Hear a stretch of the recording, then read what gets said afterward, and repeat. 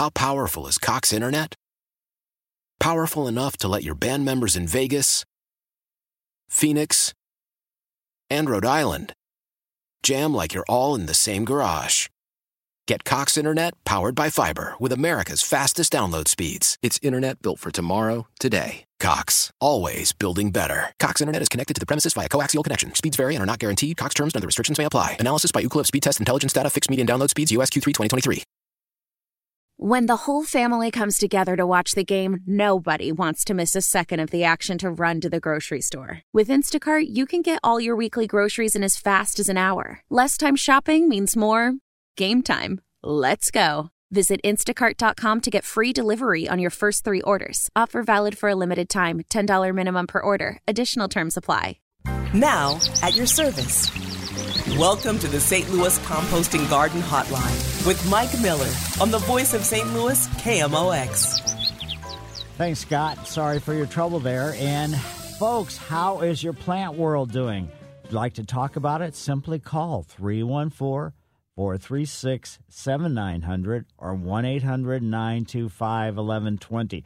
This is Saturday morning, and we start off the garden hotline with a good gardening stroll. Then afterwards, we can discuss what is impacting your trees, your perennials, your hillside, your shrubs, your lawn, ground covers, and anything planted in your outdoors. Or we can step inside and have a look at your tropical world.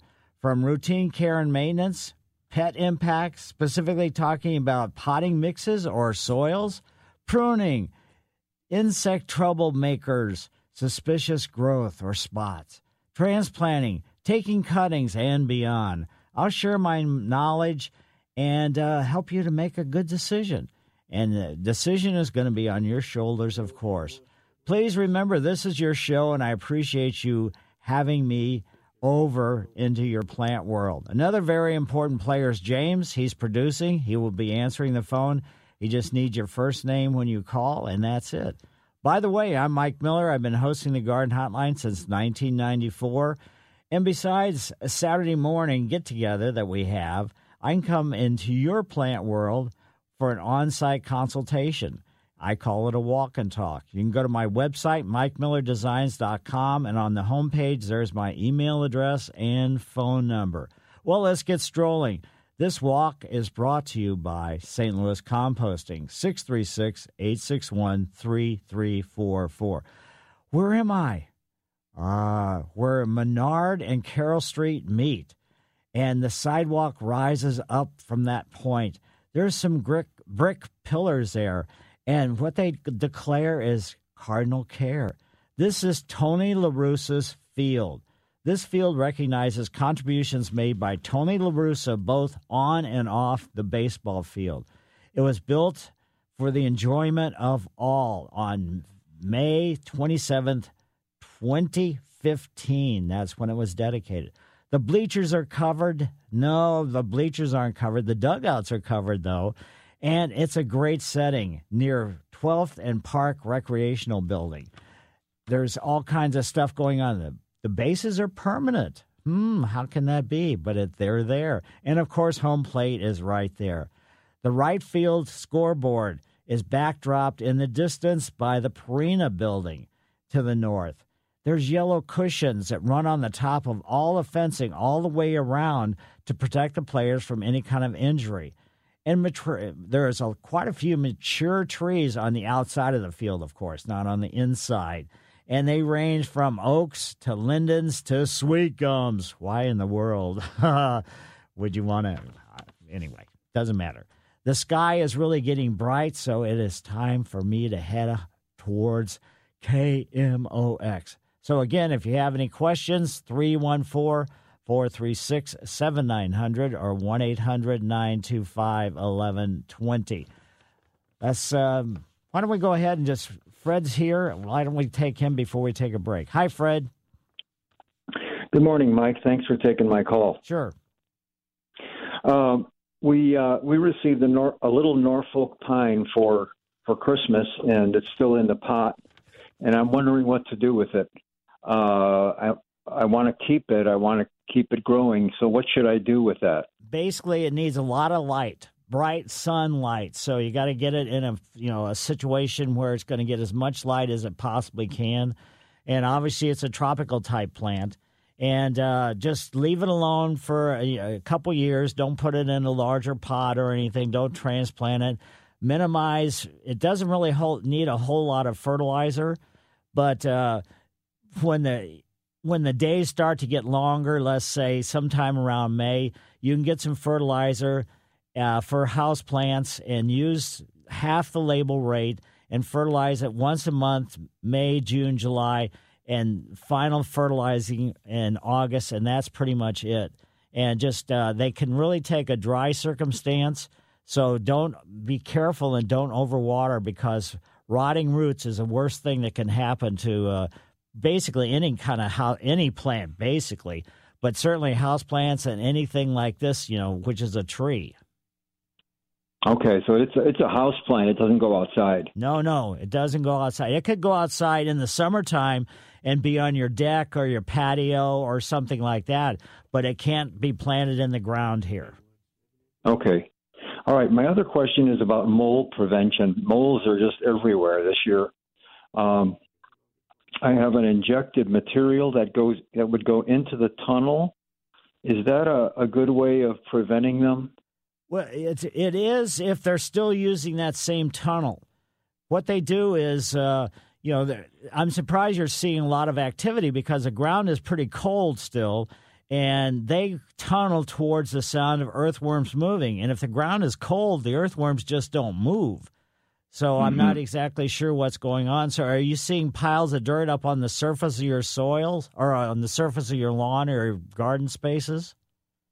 Yeah, a long tunnel in the front. When it was warm, not now, but about 2 weeks ago when it got warm, there was a large tunnel. But now I don't see any. Yeah, so the injection or pretty much any kind of control, whether it be traps or injection or anything else, is going to be somewhat limited on the fact that you got to kind of watch and see where the newest activity is, and put those deterrents or killers in those particular areas, because they will abandon tunnels because they're only going to use them to a certain point. And if they're not hearing any kind of earthworm sounds underground, then they're not going to use that particular area, and they'll try a different spot when they start hearing, again, earthworms moving.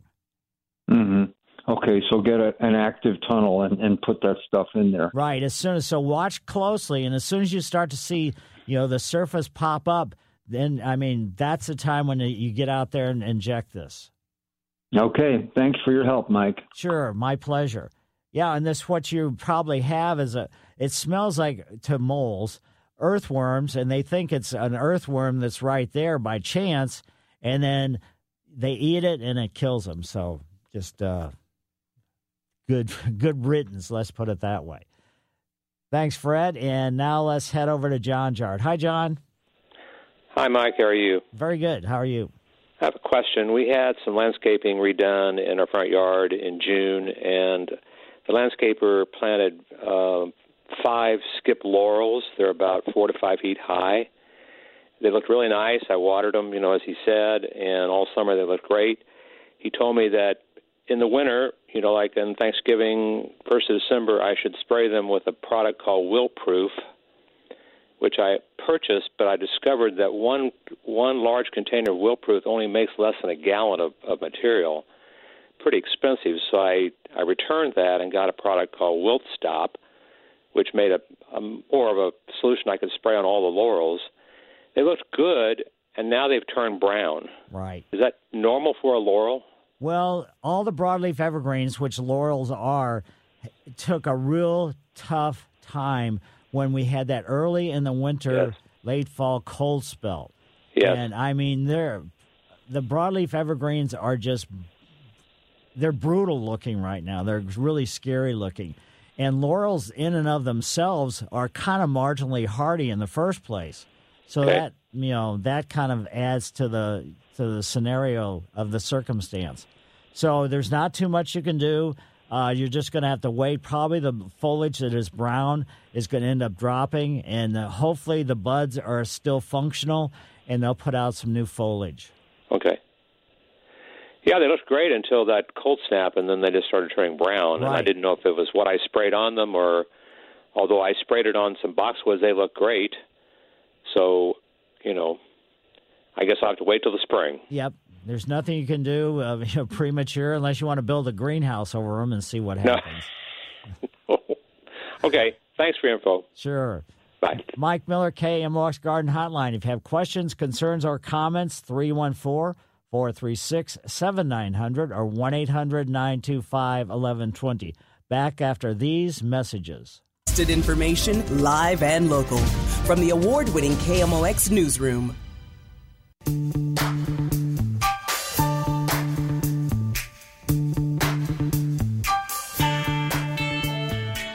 Phone lines are waiting for you, folks. 314-436-7900 or 1-800-925-1120. Boy, the forecast for the next few days, with that temperatures not even getting out of the 20s, there's going to be potentially some more damage, not only to laurels or broadleaf evergreens, but some of the other plants, the deciduous type plants, some of those buds are starting to open. The other day I was walking and I saw some magnolias, the early magnolias, and the buds weren't totally opening, but I could see that they were getting close to that. And with this temperature not even getting above freezing, in theory, in the next couple days, that's going to be rough on lots of different things. So there's not too much you can do about that. But for an insect circumstance, this time of year, there's a product called dormant oil. And you can spray the dormant oil, but always read the label, because it's going to tell you if it's this temperature, don't spray it. If it's this temperature, you can. So just make sure whatever you're applying any place that you are going to go ahead and read that label. Even though some of it's not going to make much sense to you, there's going to be certain things that are going to trigger a lightning bolt in your mind that, if I do this now, I may be causing more trouble than I'm doing good. So just keep that idea in your head that whatever you get, you're going to have to basically read the label. So let's head over to Linda's yard. Hi, Linda. Oh, hi. I was given an amaryllis at Christmas time, and now that all the other greenery is gone, I'm seeing that the bulb is covered in like a wax, and I don't know what to do with it. I'd like to, put it in a pot. Well, definitely the bulb, how did it actually come if it wasn't in a pot? It has a metal prong that's inserted into the base of the bulb, and there's a circle so it stands upright. But then the pot itself was, or the planter was covered with Christmas greenery and bows and stuff. Whoa. So I have this bulb now.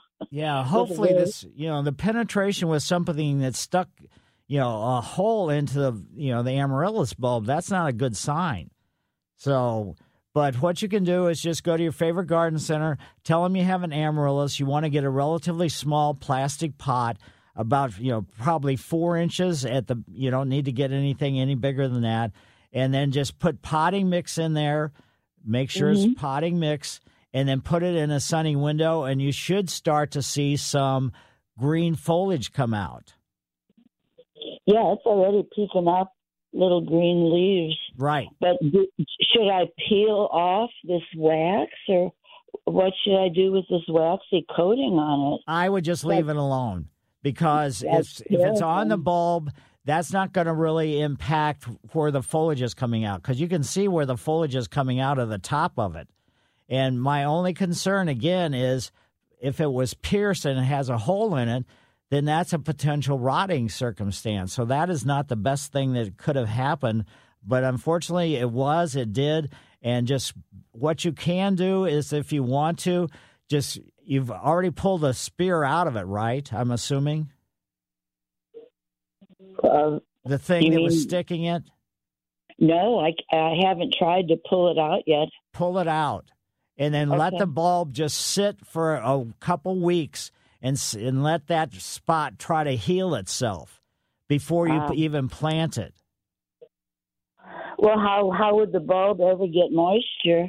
It doesn't need moisture right now. You're trying to let this wound from it getting stabbed by something heal. So you don't need moisture in that circumstance. So just kind of leave it alone for 1 or 2 weeks.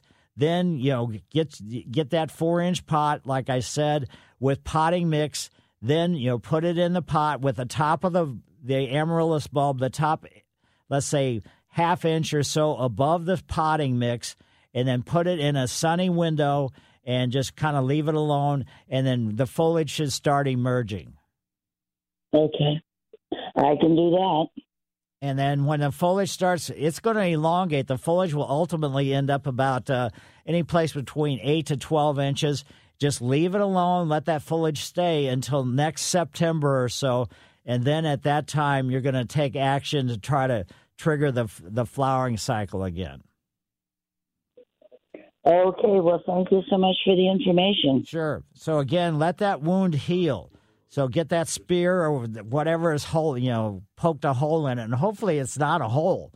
But if it is, even if it isn't, just let the bulb dry and for a week or two. Okay. Okay, right now it's still got buds on it. So it's still flowering? Yes. Oh, well then don't do any of this until it finishes flowering. Then cut that flower stalk off. I misunderstood that. Okay. Okay, thank you. I'll do that. Right. The petals will start shrinking, and then as soon as that starts, shriveling, and as soon as that starts happening, just cut the flower stalk off down about, let's say, a quarter or a half inch above the bulb. Okay. Well, thank you so much. Sure, my pleasure. Okay, bye. See you. And now let's head over from Linda's yard over to Bunny's. Hi, Bunny. Hi, Mike. I like to plant seeds in the spring, especially zinnias. But the foliage always gets really bad, like it's dead. The flowers always bloom and they're pretty, but what causes the foliage to look so bad? It's basically our humidity. A lot of times they will, they can turn brown, but a lot of times they get powdery mildew on them, which is kind of a white coating on them. And it's just one of those inherent problems that zinnias have in our part of the country. Oh, I see. So nothing, I couldn't use anything on it. No, you're really not going to stop that. Okay. I just love to plant the seeds to watch them grow. Right. No, they're great. My brother has been planting some zinnias from plants that he's had originally a long time ago, and he just gathers the seed at the end of the season and holds it through the wintertime and then plants it out again in the following springtime. Really? Yes. Oh, I might try that. That sounds really neat. Yeah. Oh, that's good. Well, that's wonderful. Thank you so much. Sure, my pleasure. And we have phone lines open, 314-436-7900 or 1-800-925-1120. As you head out and start looking around in your yard and your lawn and everything else, those cool season annual weeds are still there. And more and more, especially the chickweed. It's got small, let's say, the size a little bit less than the size of a dime, round foliage, not round, but I guess disc shape. And it's really rampant right now. Other things that are going to be out there's going to be some henbit, and that's in the same family as mint. So if you see something you don't know exactly what it is, just reach down and feel the stem. And if the stem is square, then it is in the mint family, and that means it's probably henbit. And that, again, is another cool season annual weed. There's several other types that are going to be out there. So you can either go ahead and use an herbicide, broadleaf weed killer on them. You can pull them or do whatever you want to, but get them under control because they're continuing to drop seed. And that seed is just going to lay there until next August, and then it's going to start germinating again. That's when you'd be, putting out a pre-emergent if you wanted to kill it off that way. Mike Miller, KMOX Garden Hotline, back after these messages. Get ready for women's Billikens basketball action tonight as they take on Fordham. Pre-game 6:47, tip at 7. Hear it here on your home for Billikens basketball. KMOX.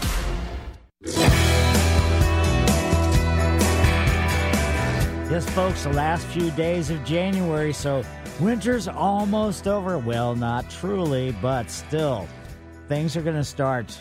The days are going to elongate, more time. That's going to basically, the soil temperatures are going to warm up as a result of that. And then we're going to start to see some of the buds swelling. So just keep an eye out in your landscape for anything at all that might be questionable. And then what you could do, you can always call the garden hotline. Or if you have something, a particular branch, you can always take it to your favorite garden center and let them take a look at it. And if it's whether it's a branch of a deciduous tree or a broadleaf evergreen that you're just concerned about spotting or anything else, find out what's going on, because getting things taken care of early on is just like with anything. Get it taken care of early on, you prevent, major type of damage. So just kind of keep that in mind. This is a time of year, too, where you can do still some deep root feeding on your trees, your deciduous trees or your evergreen trees. And that's where you auger holes around a circular,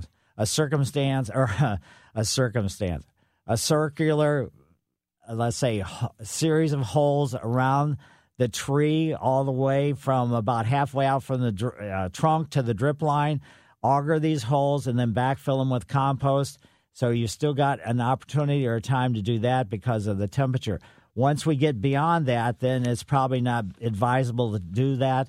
But just realize it's a good thing to do because you're not feeding the plants necessarily. What you're doing is feeding the soil, and the soil is what is crucial for good plant growth, healthy plant growth. So that's what is really extremely important. So if you do have any questions, 314-436-7900 or 1-800-925-1120. Other things that you need to be thinking about as the days are, as I said before, getting longer. I notice in my landscape, I've got quite a few bulbs planted that I got from Brightside St. Louis over the years, and I'm starting to see some of the bulb foliage coming up.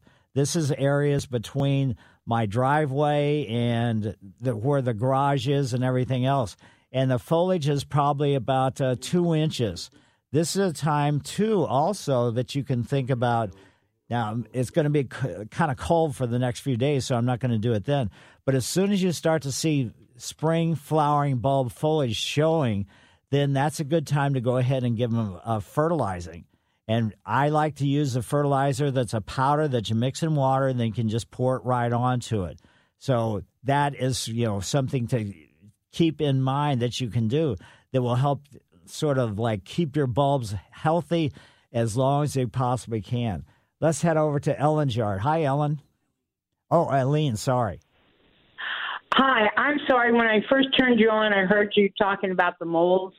I got them infected again. And 2 years ago, I paid somebody to come take care of them. They're all over my front yard. What did you recommend doing? Basically, setting the traps, or this gentleman that called, what he has, he went to his favorite garden center and he got this product that you can inject into the mole tunnels where they're active. And what it is it sort of gives them, it fools the moles. They think it's an earthworm, so they go ahead and eat it, and then consequently it's poisonous, and that kills them. And what was the name of this? I don't know specifically what product he had. So just go to your favorite garden center and tell them that you want an injection to go into a mole tunnel. Yeah, because I have MSD put big sewers in my backyard. I've got a big yard in the backyard and in the front. And I paid a lot of money 2 years ago to get supposedly them gone. They're all back again. Well, if... Okay, so I'll just go to the garden center and ask them. Yeah, exactly. That's the best thing to do. I called MSD, and they said, that's part of having the sewer. Sorry. They literally said that to me. Yeah, so, I mean, you can go to the big box stores, but you're not going to find good staff. Go to a year-round garden center. That's going to be a better place to go. Where's one in North County? I would say you might have to go into St. Charles. I don't know the North County. Okay. Like Frisella's Nursery in Defiance, they're a good. Okay. Good because nursery. 2 out here in Lindbergh closed. Right. The nurseries are gone. The garden centers are gone. Right. That's happened quite a bit in that particular area. Yeah. So, all right. So I'll go to St. Charles, Defiance. All right. Like I said, and MSD just sort of said, well, that comes with the sewers. I don't think moles come with sewers, but I didn't think so either. But if they're bringing moles in with the sewer lines, that's a little scary. Well, these are these huge drains, storm sewer things in backyards. And, right. Yeah. So, I mean, who knows? You wouldn't believe the animals I have in my backyard. Well, okay. Well, just, good luck with it. And it's going to, just realize that you've got to, anything you do, whether you're using the traps or whether you're using the injection or anything else, it's got to be in an active tunnel area or it doesn't do any good. I can't use the traps because, again, I'm on a corner house. The school bus stops here. People stop here with picking kids up, dropping kids off. So I can't do anything like that in the front yard. Yeah, I mean, I'm not even allowed a fence in the front yard. Yeah. Potentially you could just turn a bucket upside down over them, but that would probably just be something that would attract the kids to it. And Exactly. Give them something to play with in the yard. No, thank you. Oh. I mean, they're pretty good, but, still and all. Right. If not, and then we have parents lined all the way up the street waiting for the school bus. Right. Exactly. So, yeah, no. And the moles are having a great time. They think this is funny. I swear they do. Well, I guess, all this digging and stuff forced the earthworms to the areas that weren't disturbed, and that's what they're there for, because I'm assuming everybody in your neighborhood had the MSD stuff done? Well, in my yard. Oh, just in your yard. Yeah, I've got the big storm sewer in my backyard. My yard, I mean, I'm in the city of St. John. Okay. So, I mean, that's where they put it. That's what it is. So my yard's like 200 foot long. Right.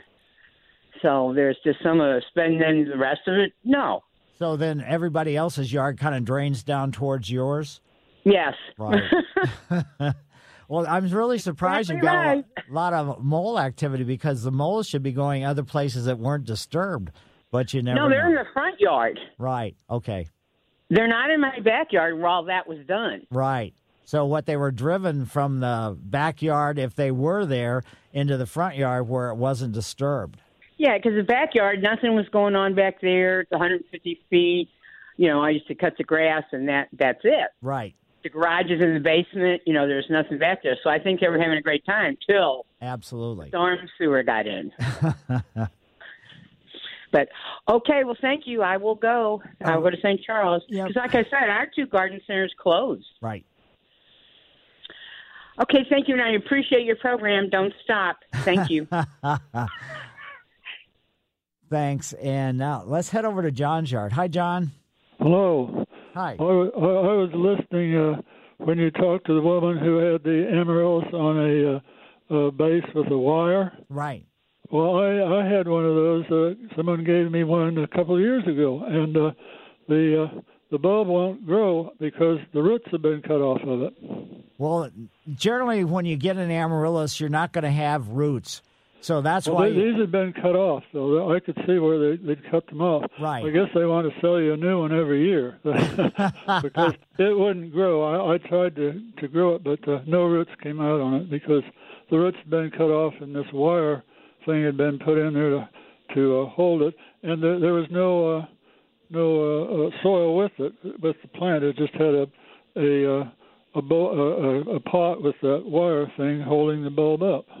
I'm surprised that no new root growth happened, even if they'd all been cut off, because you can go certain places and buy amaryllis bulbs that are not potted up or anything else, and they just look like a baseball. I mean, they're round all the way around. I mean, you can tell where the top is, but they still, by potting them up, usually in a potting mix and setting them in a nice sunny location, the roots will emerge and then the foliage will emerge as well. So I'm surprised you didn't have any luck with that happening. No, I could see where they'd taken a knife and cut the roots all off. So right. And no new ones came out. So that must be the method this company uses. Yeah, which is. So I just wanted to clear that up because I don't think the women will have any luck with if the roots have been cut off. Okay. That was my experience with that. Now I've gotten other times, and they'd have the roots on, and then you could keep them for any number of years, put them outside in the summertime. So. But I just thought I'd mention that in case that might be the case. Okay. Well, thanks, John. I greatly appreciate it. You're welcome. I always listen. Thank you for having me on your show. Now let's head over to Ann's yard. Hi, Ann. Yes. I was calling to ask, what's a good time for me to trim my smoke bush?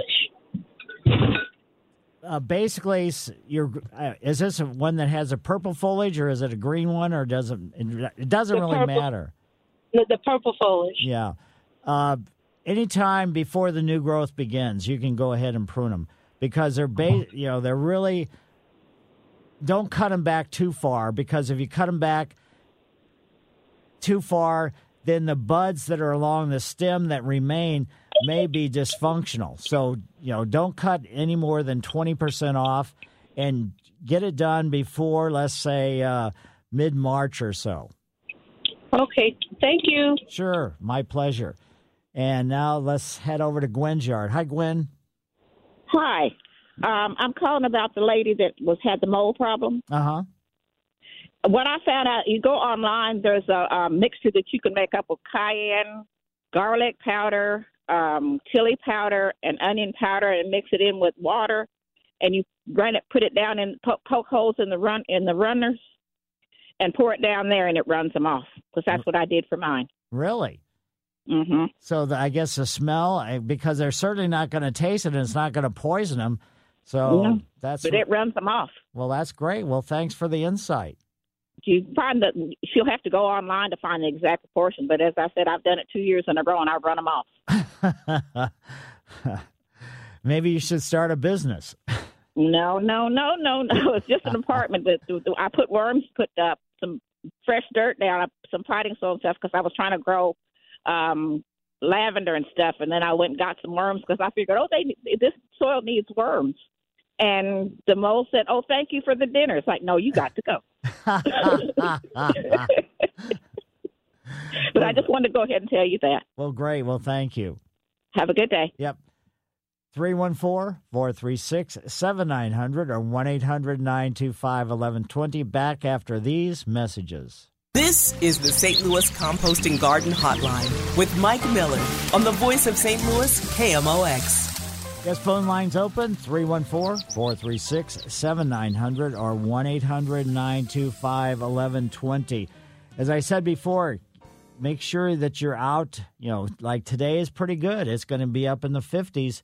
So take a wander around and look for any of these kind of potentially weed problems, because it's going to be really trouble over and over and over again. Not only the perennial weeds are going to be problematic because they're coming back from the root system, but the cool season annual weeds will keep going until about May or so, and then they're just going to disappear. And you'll think, okay, that took care of them.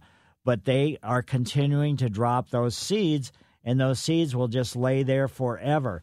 Also realize that as these temperatures get warmer, then the insect activity is going to increase. And that's why I keep talking about this is an opportunity or a time where you can still spray the dormant oil. And the dormant oil, what it is a horticultural oil that actually suffocates the insects pretty much at every life stage that they have, everything from eggs to adults. So that's, in a pupa or anything else. But when the temperature gets warmer and the buds start opening, if you spray dormant oil, that's really trouble for those buds. So keep that in mind. There is a lightweight horticultural oil to spray that will do the suffocation once the buds start opening up. But right now, they're still pretty tight, and you can use it pretty easy. Let's head over to Mary's yard. Hi, Mary. Hello. Hi. Yeah, I just got the tail end of this mole treatment, and I have moles like you wouldn't believe. I have them in the front yard, the backyard, and there's also exit holes, it looks like, on some of the tunnels, especially like in the summer where they just look like they leave. They go out. Well, they're just... they're terrible, and they are still active. Not as bad as in the summer, but still I'm amazed at the earth that's been moved up all over the yard by the moles. It makes it hard to mow the lawn, too. Right. Yeah, those piles of dirt are just definitely from the tunnel activity. They have a series of two tunnels. The tunnel at the surface, that's the one where they're looking for something to eat. Then they have one that goes below that takes them back to their sleeping den area. And, when the weather's really cold or there's really not much activity as far as insects, consequently, then they just kind of go back there and take a nap. And then the females this time of year, it's getting really soon where they're going to start having, babies. And then the activity is going to get worse and worse and worse. Yeah. Yeah, and I'm hesitant to use the worms because I have cats that go outside, and I'm afraid if they find the mole and they may eat it, then they would be poisoned by the worms too, probably. Well, I guess that's a potential problem, but the cats are not digging down into the mole tunnels, are they? Well, no, they're not. That's true. They're not. I did have one cat I used to feed who was an outside cat. I didn't have a mole problem. He loved to kill moles. I don't know how he got them, but wow. I always saw little dead moles around my property. You're kidding. No, it was great. I wish I had him back. Believe me, they're just flourishing. But what was the powder that lady said she used? It was a whole mixture of different types of, cayenne peppers and this's and that's, and she said, go online. You can, to find out the exact amount and the exact, product. Okay, I might check that out because they are definitely driving me crazy, and they are in my front and the back, and they're everywhere. And I tried to flush them out last year. I put water down in the tunnel, and that didn't really work. They just went to another part of the yard. Yeah, exactly. You can't flood them out, really. And you must... Yeah. The people that are having the mole problems, they must have a pretty good yard because, again, without earthworms, the moles are not going to be there. People say grub control gets rid of moles. No. They just only eat grubs if they happen to stumble across one as they're tunneling around after the earthworms.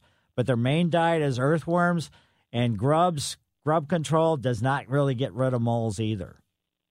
Right. Okay. And I have one other question. I called about this before, and I haven't really done anything about it, but I had a little bit of gas left in my lawnmower, and I didn't really run it out of the mower. And I don't think it had fuel stabilizer in it. So on warm days like today, if I can get it started, is that okay to start it and everything? Oh, yeah, definitely. Because I'm assuming it's in your garage. If it's sitting in the garage, too, condensation due to moisture changes or moisture creation because of the temperature changing in your garage and things like that, that's why you want to get that out of there. And then you can put just brand new, pure gasoline in it. Right. But it's okay to run out the gas that's already in it? Yes. That's okay, and I don't have to add fuel stabilizer to it or anything. It doesn't have much; it's just a little bit. Yeah, so just go ahead and run it, and then basically what I'm still using my mower, and people think I'm crazy because they see me out there, and I have zoysia lawn, which is totally brown now, and I'm cutting my zoysia. But what I'm doing also is we live across the street from Christie Park. And the wind blows the leaves from the park into our yard. So I'm basically bagging up all the leaves with the mower rather than raking because I get a little tired. My wrists and everything get a little tired of raking. So it's just much easier to push a mower. And then I chop up all of the stuff and then I take it to the yard waste dumpsters. Yeah, I've done that before. Okay, all right. Is it okay if I do leave it a little bit longer and wait till we really start getting maybe at least a solid half week or week of warmer weather and then start it up? Sure. It's not going to make It's that in a much shed. difference. Okay, great. It's in a shed, so it's protected. So Great. Okay. All right. Well, thanks for the information. I listen every Saturday, and I love the show. Well, thanks for having me on your show. As you know, if you weren't Okay, there, I thank would you. not be here. Thank you very much. And let's see, we got one more call. We're going to try to get them in before we go to break. Why?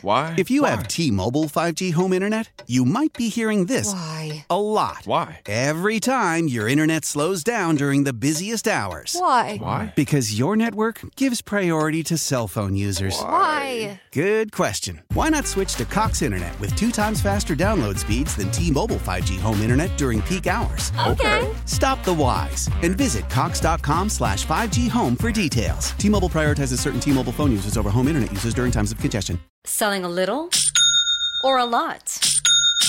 Shopify helps you do your thing, however you cha-ching. Shopify is the global commerce platform that helps you sell at every stage of your business. From the launch your online shop stage, to the first real-life store stage, all the way to the did we just hit 1 million orders stage. Shopify's here to help you grow. Whether you're selling scented soap or offering outdoor outfits, Shopify helps you sell everywhere. From their all-in-one e-commerce platform to their in-person POS system, wherever and whatever you're selling, Shopify's got you covered. Shopify helps you turn browsers into buyers with the internet's best converting checkout. 15% better on average compared to other leading commerce platforms. And sell more with less effort thanks to Shopify Magic, your AI-powered all-star. Shopify powers 10% of all e-commerce in the U.S. And Shopify is the global force behind Allbirds, Rothy's, and Brooklinen, and millions of other entrepreneurs of every size across 175 countries. Plus, Shopify's award-winning 24/7 help is there to support your success every step of the way. Because businesses that grow, grow with Shopify. Sign up for a $1 per month trial period at shopify.com/Odyssey Podcast, all lowercase. Go to shopify.com/Odyssey Podcast now to grow your business, no matter what stage you're in. Shopify.com/Odyssey Podcast.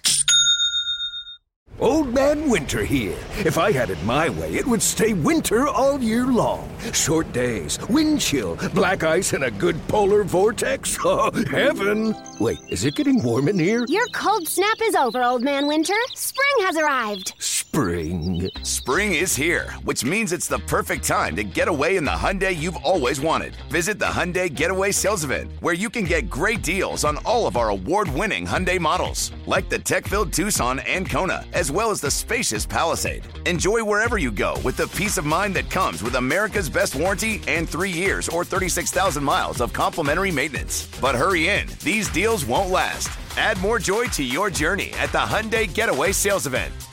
Now get 0% APR or up to $1,500 bonus cash on the Hyundai Tucson. Now, during the Hyundai Getaway Sales Event.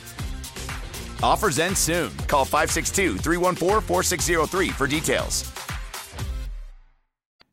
So James is talking to her. And let's see, who is we looking at? Dottie. Hi, Dottie. Hi, good morning. Hi. This is Dottie in Chesterfield. Yeah, dealing with, I'm going to shut the radio off. Okay, dealing with moles. Yeah, we've got a lot of moles, a lot. And when I had my Jack Russell Terriers, no moles, no moles. So my suggestion is buy a Jack Russell Terrier. They're wonderful pets, and they're small dogs and really smart. They will take care of your moles. Jack Russell Terriers, they'll listen, cock their head. Then they'll dig, and then they'll bring them up and shake them, and it's dead. So I had mole control with Lemonade and Latte, my Jack Russells. Wow, that sounds great. Well, thanks for the insight there. You're welcome. Bye-bye. Yeah, there's certain dogs will certainly go after them. There's no getting around it. And sounds like Jack Russell Terriers. I had larger dogs myself. I can't honestly say. This is when I was living in Webster, and my dogs they didn't dig after the moles at all. So anyway, but if you do have any questions or concerns, we got another hour of the show, 314-436-7900 or 1-800-925-1120. Back after the news.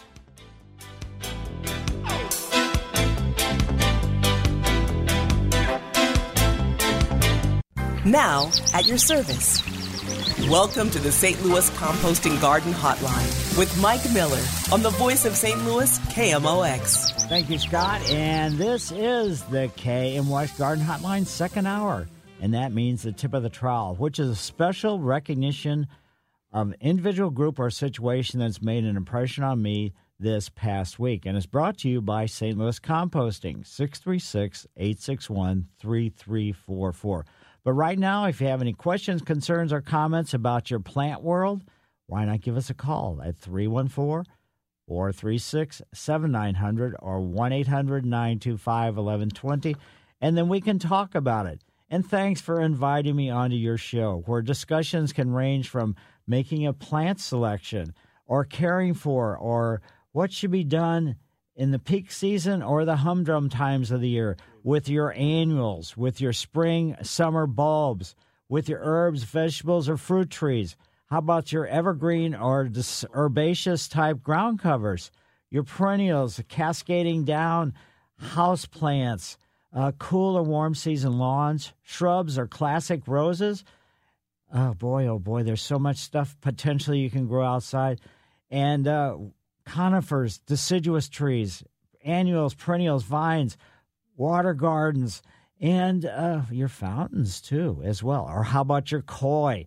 And I'll share my thoughts, but please remember my answers, comments, and opinions is not the only garden path that you can take to achieve your desired results, but strictly offered for you to consider.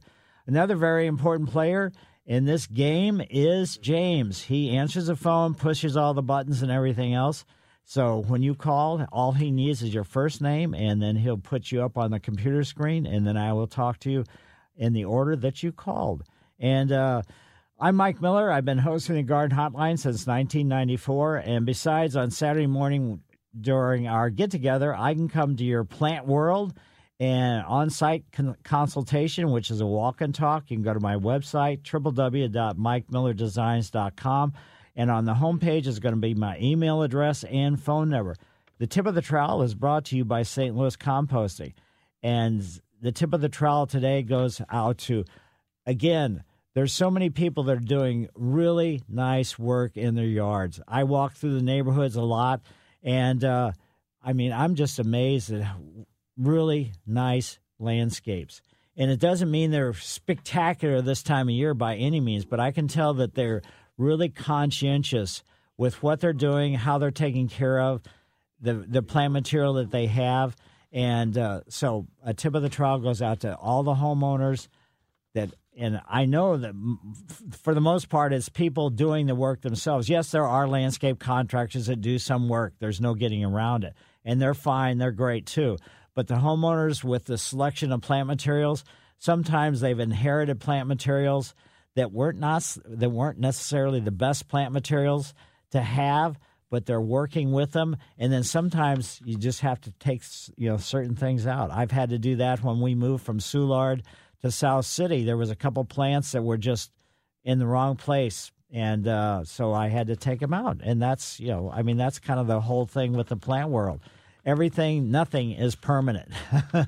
So tip of the trowel to all the homeowners working in their yards.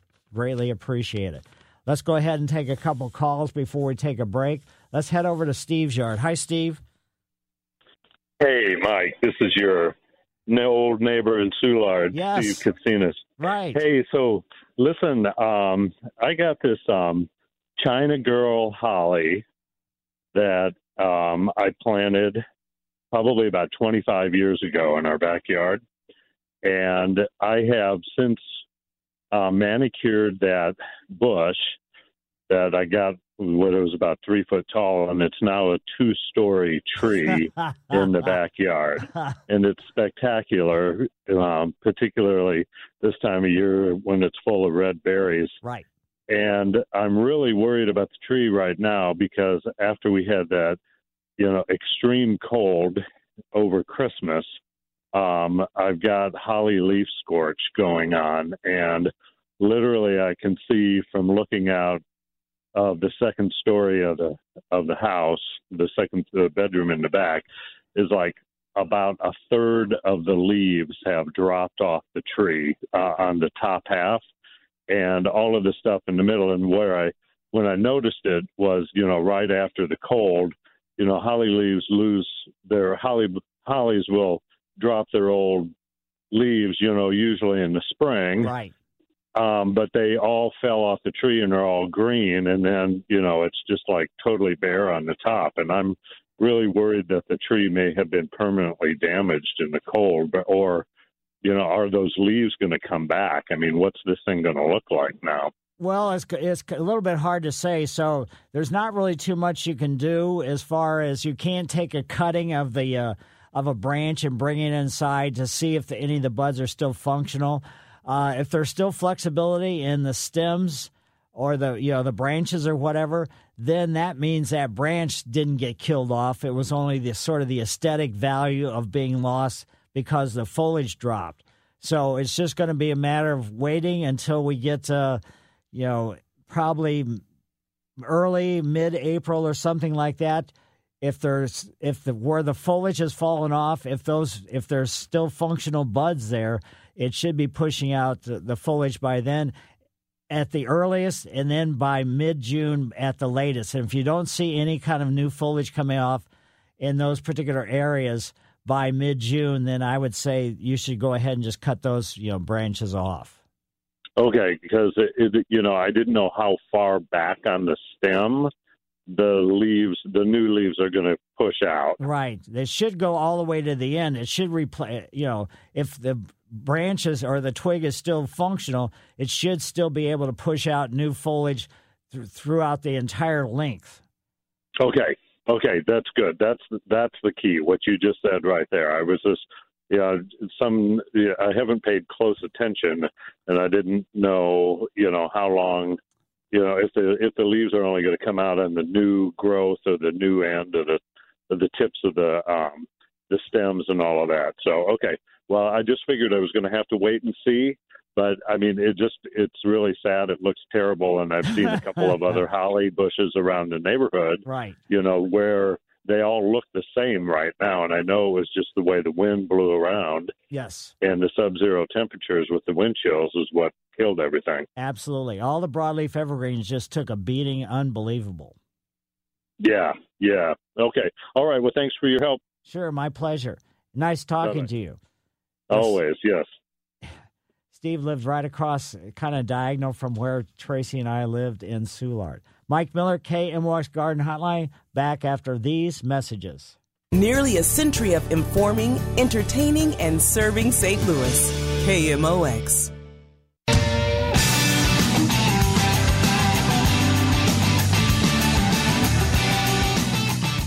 We've had a lot of questions about moles today, and just realize you can get rid of the moles in your yard, but if you have a nice yard, again, and that means you got earthworms, other moles are going to be attracted towards your yard. So it's an ongoing battle. There's no getting around it. Let's head over to Chris's yard. Hi, Chris. Hey, Mike. How you doing today? Very good. Good. Hey, I had a couple questions. At the beginning of the show, you talked about putting boreholes around trees and dropping in compost and all of that. And I had a question. I have a backhoe, or a tractor with a post hole digger, and I think it's about a 4 or 6 inch bit. If I were to use that and fill the hole, would that be a good way to do that, or is that too big, too much? How deep do I go? That kind of thing. Well, you're only going to go down about 6 inches because basically the feeder roots, of the tree are near the surface. And again, you're not feeding the tree, you're feeding the soil. So you could, go with it seems like that bit would be a little bit big, but you could do it. But generally, when you're using the earth auger, it's about a 1 inch in diameter, auger bit. And you put those holes about 2 feet apart. And as you do the circle around the tree, and then you go out another 2 feet in another circle. But I'd probably do, I would be a little bit concerned about using a bit the size you're talking about. Okay, well, I'll see if they make smaller ones too, and I like simple if I can do it. Anyway, I understand, and you got the equipment. Yeah, and I got the equipment, and I get to be lazy. Okay. Anyway, the second question I had is, you and I have talked about moving cedars in my property, and I've just not been able to get to the point where I was ready to do that. But I'm hoping to get to there this spring. And one of the things that I'm thinking about doing, and I wanted your opinion on it. I want to go back to the other question quickly. I have wood mulch that I pick up, and it's free from one of the places out here. I was wondering if I could mix that with dirt and put it in the holes we just talked about. No, raw wood like that hasn't been composted actually binds up nutrients and causes more problems than it's going to do good. Okay, yeah, that makes sense. Okay, so to my second question, what I was considering doing, this is down along a lake and near a fence that I need to restore some boundary trees. And what I was going to do is take a backhoe and dig a trench along there and just get the compost and the dirt and everything and drop. I moved one that was like 8 foot and another that was 10 foot, and they seem to be doing so. So I think I'm going to drop down to like all 4 foot trees and just put these in the trench, use some root stimulator and stuff like that, and just cover them up with the mulch dirt and then keep them watered and do all that stuff. Is that, and I'll also tie them so that they don't get blown over by the wind. Is that something that sounds like it might work? It may work. Just make sure you don't plant them too deep, because it sounds like you're going to be digging a hole that's fairly deep, and then consequently, even though you're putting, let's say good organic materials back in there for them to grow into, if there's any kind of settling, consequently, then that means there's going to be water puddling around these transplants, and that's going to be, to the detriment of the work you've done. Okay, yeah, what I was going to try to do is use the backhoe and dig the trench just deep enough, and then maybe if I need to raise one of them up, put something under it to raise it up. If I got different root sizes, or hand dig it, a little deeper, all that. Right. But do like you said, make sure that the root ball is slightly above grade. Right. And then manage the water around it that runs down along the shore. That's exactly right. Okay, so and then when would I start fertilizing those with the spikes and stuff? I would say not for a couple years, because the root system's not going to be developed enough, and the tree spikes are not really all that functional. Again, if you've got good quality soil, you really don't need to do additional fertilizing. Let the soil feed the transplants, as opposed to you just adding this organic material, because the tree spikes, people do use them, and they've been very satisfied with them. So what I would probably do is try a couple in 2 years or so. Try a couple trees with the tree spikes, and then have a couple trees that you didn't do the tree spikes, and see what the difference is. Ooh, that's a good point. Okay. Yeah, these are replacing about 30-foot tall cedars that a neighbor cut down. Oh. And I need to replace them because they won't. Right. And so I'm just growing a new wall. Anyway, I appreciate all your advice, Mike. Hey, have a great Saturday. You do the very same thing. Now let's head over to Bill's yard. Hi, Bill. Hi, Mike. How are you today? Very good. Hi, Mike. Yes. Yeah, I have been saving all my, as they used to say, the old people used to say, all my rinds, but I think it's called peelings now. And I've been throwing them in a compost pile that is kind of laying dormant right now. How can I jazz it up when it starts getting warmer weather? Just keep turning it, rotate it. That's the best thing you can do. Okay. Also, the raccoons have been getting in it to pick out what they want, so I've been feeding them too. So just make it, and then in the spring, just make it into a regular compost pile. Right, exactly. But just keep rotating. Anything that you're adding, rotate it in with the existing stuff. Okay. Thank you very much. Sure, my pleasure. I appreciate you. Thank you.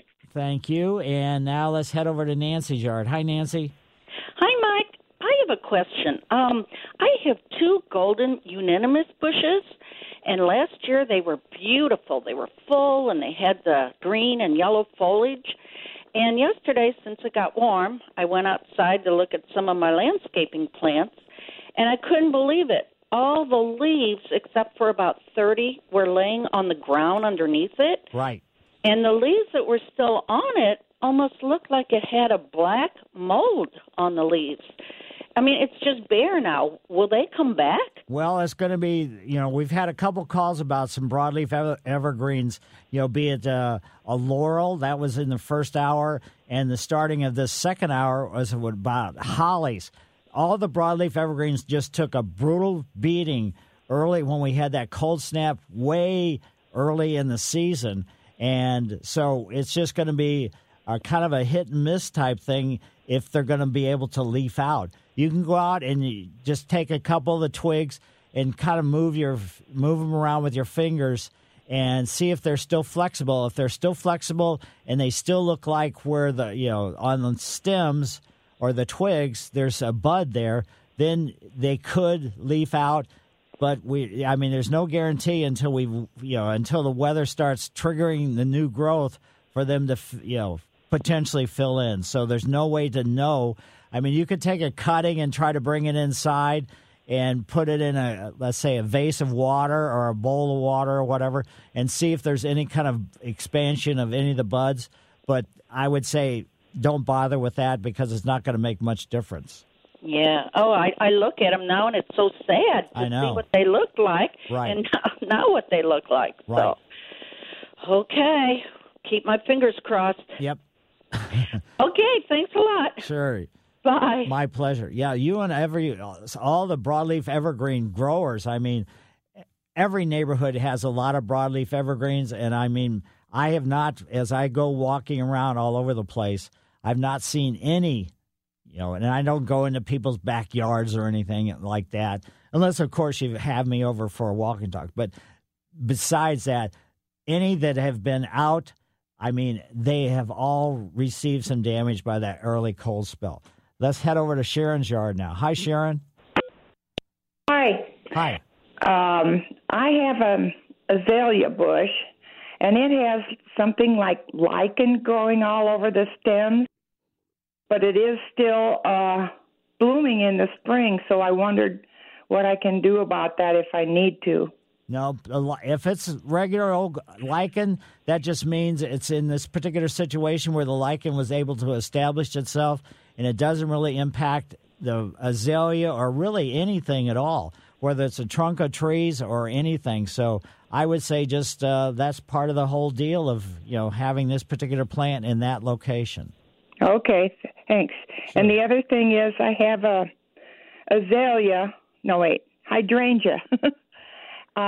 It's about 3 feet tall, and I think I have it planted in the wrong place because it gets a lot of morning sun and it wilts, and then when the shade comes around, it perks up again.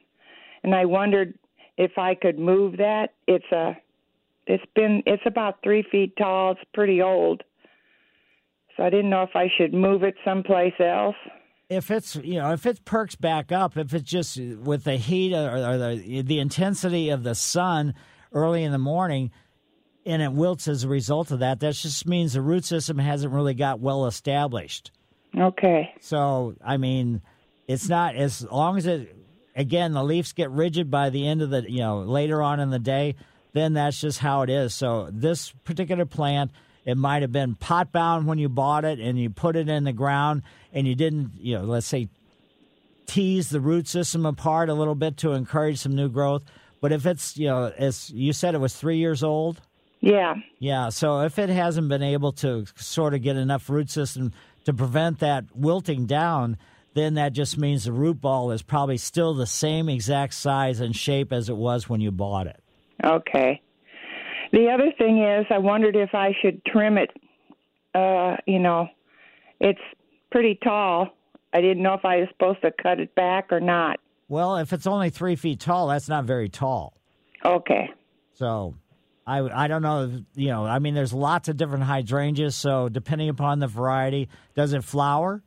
Yes. Okay. And is it flower in the springtime or in the summertime?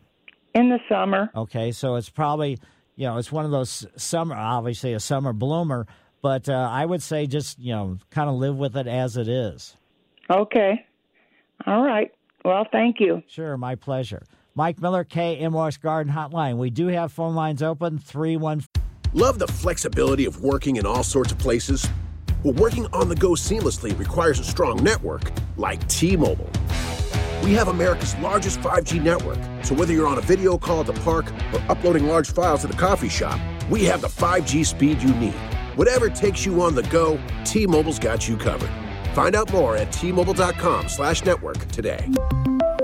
Coverage not available in some areas. See 5G device coverage and access details at T-Mobile.com. Tecovas is a terrific boot brand, and they're bringing a fresh perspective to heritage boot making. So they've carried forward all the time-honored traditions and quality you find in a great pair of cowboy boots, but they've innovated on comfort, style, and service. As someone who tries to pursue a minimalist lifestyle, I highly value quality over quantity, and I'm telling you, you can't find a higher quality boot than Tecovas. Their Western boots for men and women are handmade from the most premium leathers with over 200 time-honored individual steps. Also, did I mention that they are Austin-designed, Texas-tested, and handmade down in the boot-making capital of the world, Leon, Mexico? And also, if you've ever wondered if you can pull off cowboy boots, which is something that I was thinking, you should pull on a pair of Tecovas and you'll see. Just do a quick search for Tecovas on social media and you'll see how adorably styled these boots can be. Visit tecovas.com, that's TECOVAS.com, and point your toes west. As we turn the corner into the new year, a lot of people are looking to get healthier. That includes Hero Bread, who have just launched their new recipe using heart-healthy olive oil. Hero Bread serves up 0 to 1 grams of net carbs, 5 to 11 grams of protein, and high fiber in every delicious serving. Made with natural ingredients, Hero Bread supports gut health, promotes weight management, and helps maintain blood sugar. All with no compromise on the taste, texture, and bready goodness you expect from your favorites. Now they're listening to their fans and updating their recipe with olive oil, an antioxidant-rich oil that's been shown to reduce cholesterol and minimize the risk of heart disease. Try it today with code HERO10 for 10% off your purchase at hero.co. That's code HERO10 for 10% off at hero.co. 436-7900 or 1-800-925-1120. I'm Dakota Hudson. I'm Jordan Hicks. I'm Cardinals pitcher Jock Flaherty. I'm Tommy Edman. I'm Cardinals outfielder Jordan Walker. I'm Paul DeYoung. I'm Woodson Contreras. I'm Adam Wainwright, and you're listening to the voice of the Cardinals, KMOX. KMOX is Cardinals Radio. Yes, we're heading back to the phones, and let's head over to John's yard. Hi, John. Good morning, Mike. Good morning.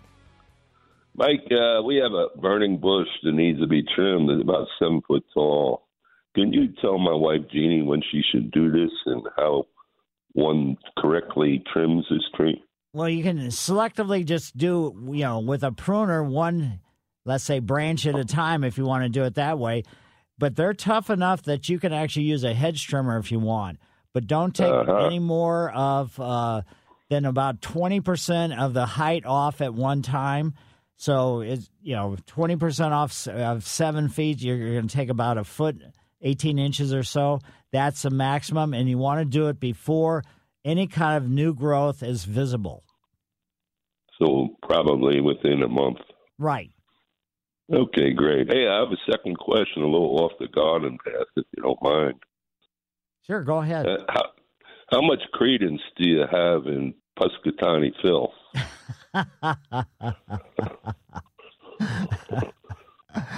I have no idea.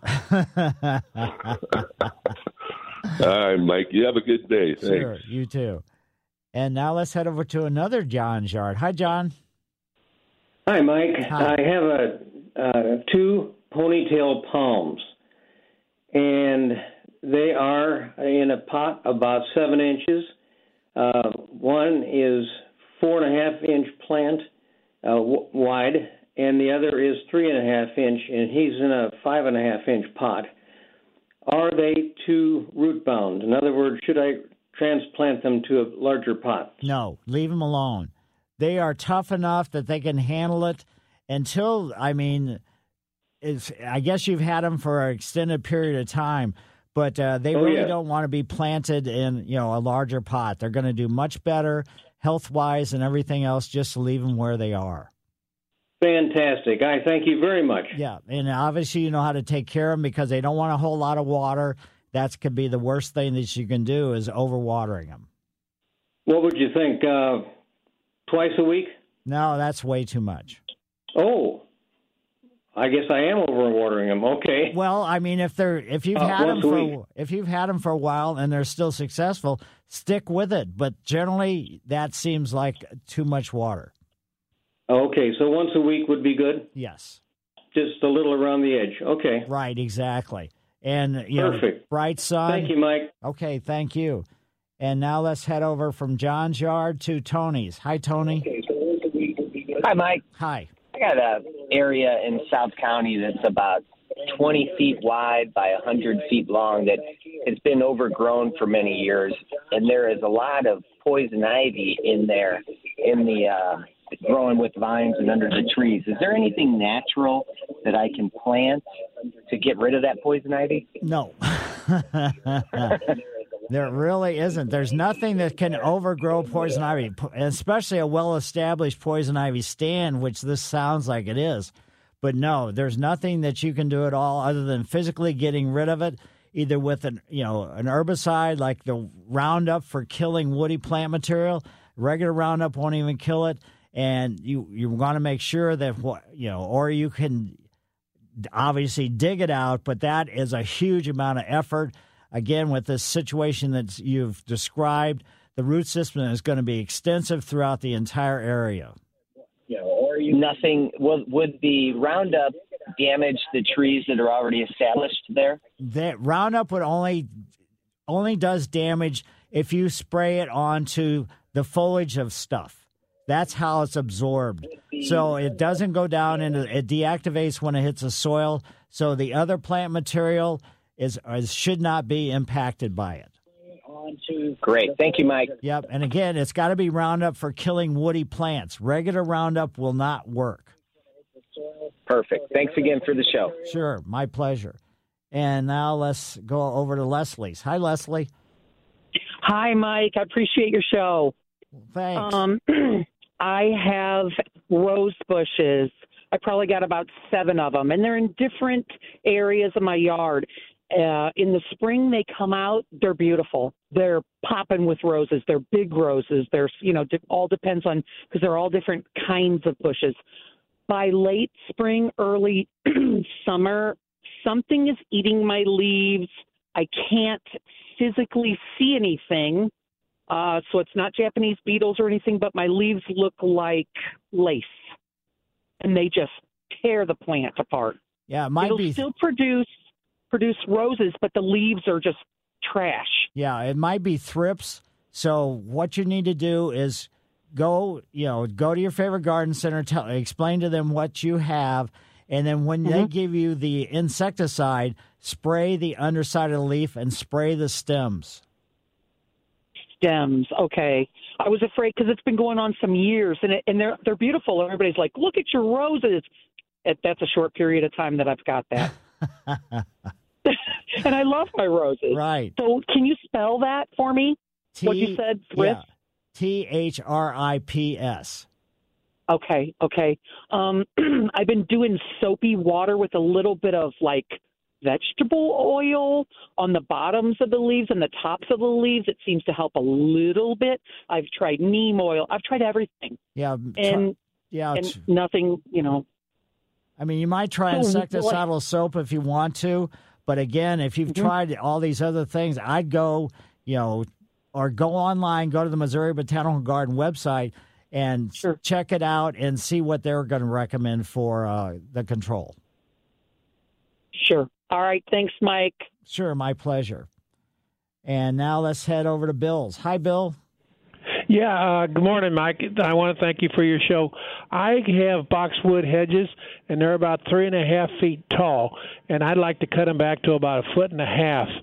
I realize I would lose the foliage, but is that okay, or is that too much? Or that's probably too much. They're going to really look ugly if you cut them halfway back like that. So. Well, I realize they would lose their foliage, but they're just getting to the point where they're growing over the sidewalk part of it now, and it's just I'd like to get them back to get them under control. Well, how far can I safely cut them back? Probably no more than, let's say you say they're 3 feet. I wouldn't cut any more. You could do it over a period of time. Cut them back, let's say 4 or 6 inches, and then wait for a year, and then cut them back another 4 or 6 inches. So, in other words, you're going to have to do it over an extended period of time. Right. Okay. Okay, well, great. Thank you very much, and you have a great show. Have a great day. Bye-bye. Well, thank you. And 314-436-7900 or 1-800-925-1120. We have some phone lines open, and we'll be back after these messages. This is the St. Louis Composting Garden Hotline with Mike Miller on the voice of St. Louis, KMOX. Yes, folks, realize that you might start seeing some fuzzy stuff in your lawn, and that could be a snow mold. Even though we haven't had that much snow, just from the humidity and everything else that wintertime presents. So just watch out for fungus problems in your lawn. If you start to see some fuzzy stuff on the blades of your grass, then I would say dig a small clump up, 3 or 4 inches in diameter, and take it to your favorite garden center and let them diagnose what it is, and then recommend a fungicide if you do need one. Let's head over to Ann's yard now. Hi, Ann. Hello. Good morning. The lady that called about the holes in her rose leaves, right? That's sawfly. Sawfly? Okay. Yeah, I think it's a tiny wasp that lays eggs. They hatch. They're on the underside of the rose leaves. They're little tiny, maybe a pale green caterpillar, very tiny. Early in the season, you have to spray underneath the roses consistently. Once the damage is there, they kind of go back into the ground, I think. But the damage is done in the early spring, and then it's just there for the season. Okay. And once they're there every year. So you can't control them? Well, neem oil, the lady said she used neem oil, and you could maybe, but you have to spray their bodies. You have to see them, right, and you have to spray them on the underside of the leaves. And it's something you'd have to work on consistently throughout the week. Right. It's kind of a pain, but they're there and they do that damage, and they're there every year henceforth. Well, thank you. So it's your recommendation, it's sawflies. I believe it's sawfly. I worked at a nursery. I was sort of the in-house rosarian for quite a few years. Okay, great. Well, thanks for your insight. Thank you. Yeah. Bye-bye. Bye. Yeah, and also there are systemic type insecticides where you can actually add them to the ground. The rose or the plant will uptake that, and then if any insect feeds onto the foliage, then that will kill them that way too. So, again, thank you very much for the insight on the sawflies. Let's go now to Mary's yard. Hi, Mary. Hi. Hello. Hello. Yes, go ahead. Yes, I have a beautiful gardenia in my sunroom. It keeps getting new growth. It looks great, but it never blooms. That's kind of the problem with some of the gardenias just in general. So even though it's nice and healthy and everything else, are you fertilizing at all? No, I haven't. You might try fertilizing. Get a fertilizer. for acid-loving plants, because it is a broadleaf evergreen, and even though it can't grow outside here, I mean, there are parts of the country where it will grow outside, but it does need an acid-based fertilizer. Okay. Well, I'll try that then. I appreciate your help. Sure, my pleasure. And now let's head over to Wayne's yard. Hi, Wayne. Hi, good morning. Good morning. Thanks for taking my call. I live down in the country, and I've got lots of pecan shells I've been picking out. I got lots of grinding chips from stumps and walnuts. Are they good for anything, for foliage or anything? Do you know? As far as adding to the ground, I mean, you're going to have to basically compost them so they'll break down. Just, I mean, you could use them as a mulch on top of the ground, but beyond that, unless they're composted, they're not really going to help too much just to work them into the soil. Oh, work them into the soil.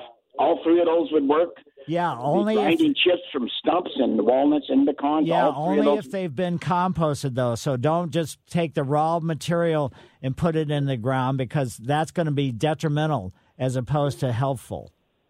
Okay, well, thank you very much. Sure. Bye-bye. Bye. And now let's go to Greg's yard. Hi, Greg. How you doing? Very good. Yes, I have a ginkgo tree, and it's about 8 foot tall, but it seems to be splitting up at the top. The branches are splitting out. I want to make it maybe more round, and, maybe more uniform, and I was wondering about when and how to trim. Really, with any kind of tree, other than the maples, the wintertime is a good time to prune, and also wintertime before the new growth begins. So you want to get it done. You have probably up until maybe mid-March. Then then the buds are going to start opening up, and you don't want to prune it at that particular time. Okay, so like at the base of the tree, can I cut it all the way back to the trunk? So to kind of up, up it so I can see underneath a little bit. Oh yeah, you can limb it up if that's what you're talking about. Yes. So, but if the branches are long, make sure that you cut them off in sections, with the final cut leaving about a 1/4-inch stub or so. Oh, okay, that's fine.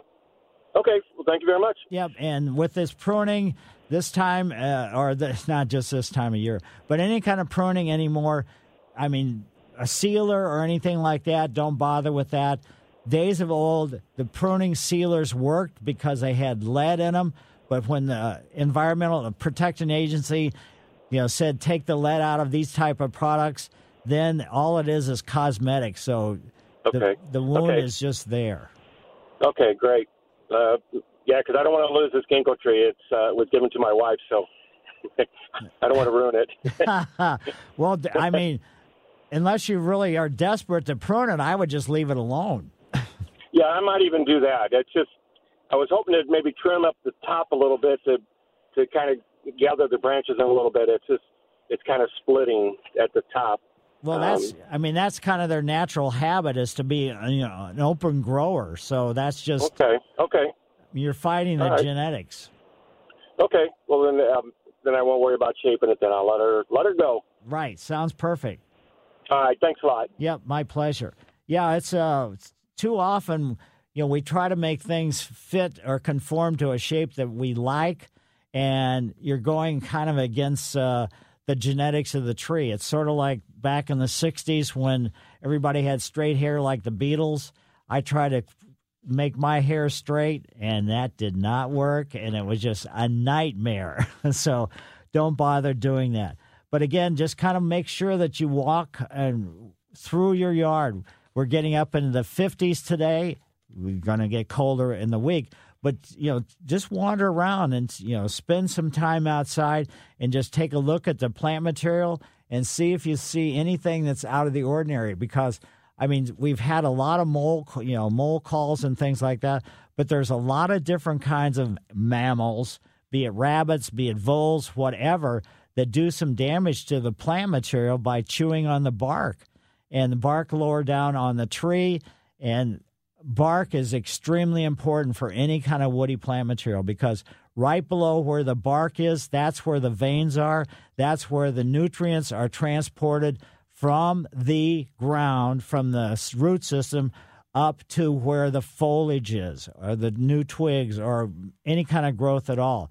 So bark, whether you're hitting it with a mower, whether a wildlife type thing is chewing on it, or anything else, you got to make sure that the bark is, and if you have any kind of frayed bark due to any kind of, let's say wildlife, any of the sheared stuff, any kind of the frayed stuff, cut that off. And what you want to do, that helps the cambium layer heal itself.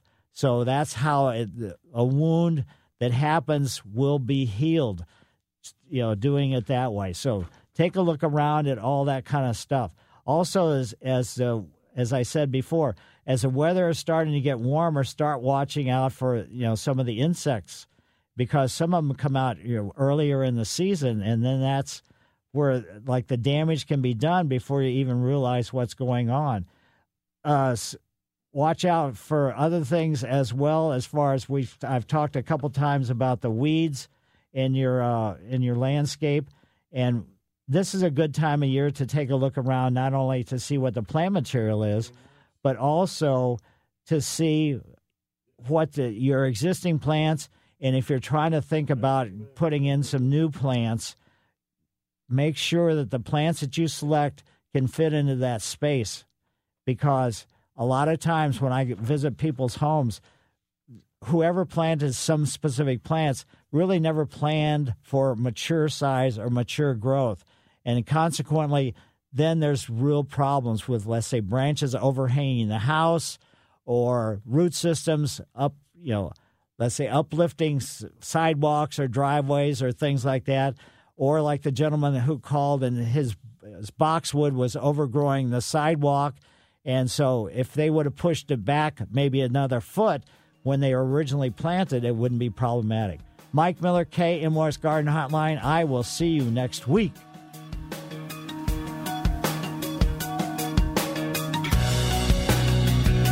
How powerful is Cox Internet? Powerful enough to let your band members in Vegas, Phoenix, and Rhode Island jam like you're all in the same garage. Get Cox Internet powered by fiber with America's fastest download speeds. It's internet built for tomorrow, today. Cox, always building better. Cox Internet is connected to the premises via coaxial connection. Speeds vary and are not guaranteed. Cox terms and other restrictions may apply. Analysis by Ookla Speed Test Intelligence Data. Fixed median download speeds. US Q3 2023. We all agree that reducing carbon emissions is a good thing. And once again, Toyota is leading the way. We hear a lot about fully electric vehicles, and Toyota has them with more on the way. But we also know a BEV is not for everyone, whether it's because of cost, range, or concern about finding a charging station when you need it. Plus, the raw materials used to manufacture batteries are limited. Enter Beyond Zero, Toyota's vision for a carbon-neutral future. In vehicles and in manufacturing plants, too, in the years ahead. The materials used to make just one long-range battery for an EV could be used to make batteries for 6 plug-in hybrids or 90 gas-electric hybrids. That's why Toyota's position today is electrified, diversified, empowering you to choose how to reduce your own carbon footprint with the vehicle that's right for you. A hybrid, plug-in hybrid, or battery EV. So shop, learn more, and get details at toyota.com/beyondzero. Toyota, let's go places. Old Man Winter here. If I had it my way, it would stay winter all year long. Short days, wind chill, black ice, and a good polar vortex. Oh, heaven. Wait, is it getting warm in here? Your cold snap is over, Old Man Winter. Spring has arrived. Spring. Spring is here, which means it's the perfect time to get away in the Hyundai you've always wanted. Visit the Hyundai Getaway Sales Event, where you can get great deals on all of our award-winning Hyundai models, like the tech-filled Tucson and Kona, as well as the spacious Palisade. Enjoy wherever you go with the peace of mind that comes with America's best warranty and 3 years or 36,000 miles of complimentary maintenance. But hurry in, these deals won't last. Add more joy to your journey at the Hyundai Getaway Sales Event. Now get 0% APR or up to $1,500 bonus cash on the Hyundai Tucson. Now, during the Hyundai Getaway Sales Event. Offers end soon. Call 562-314-4603 for details.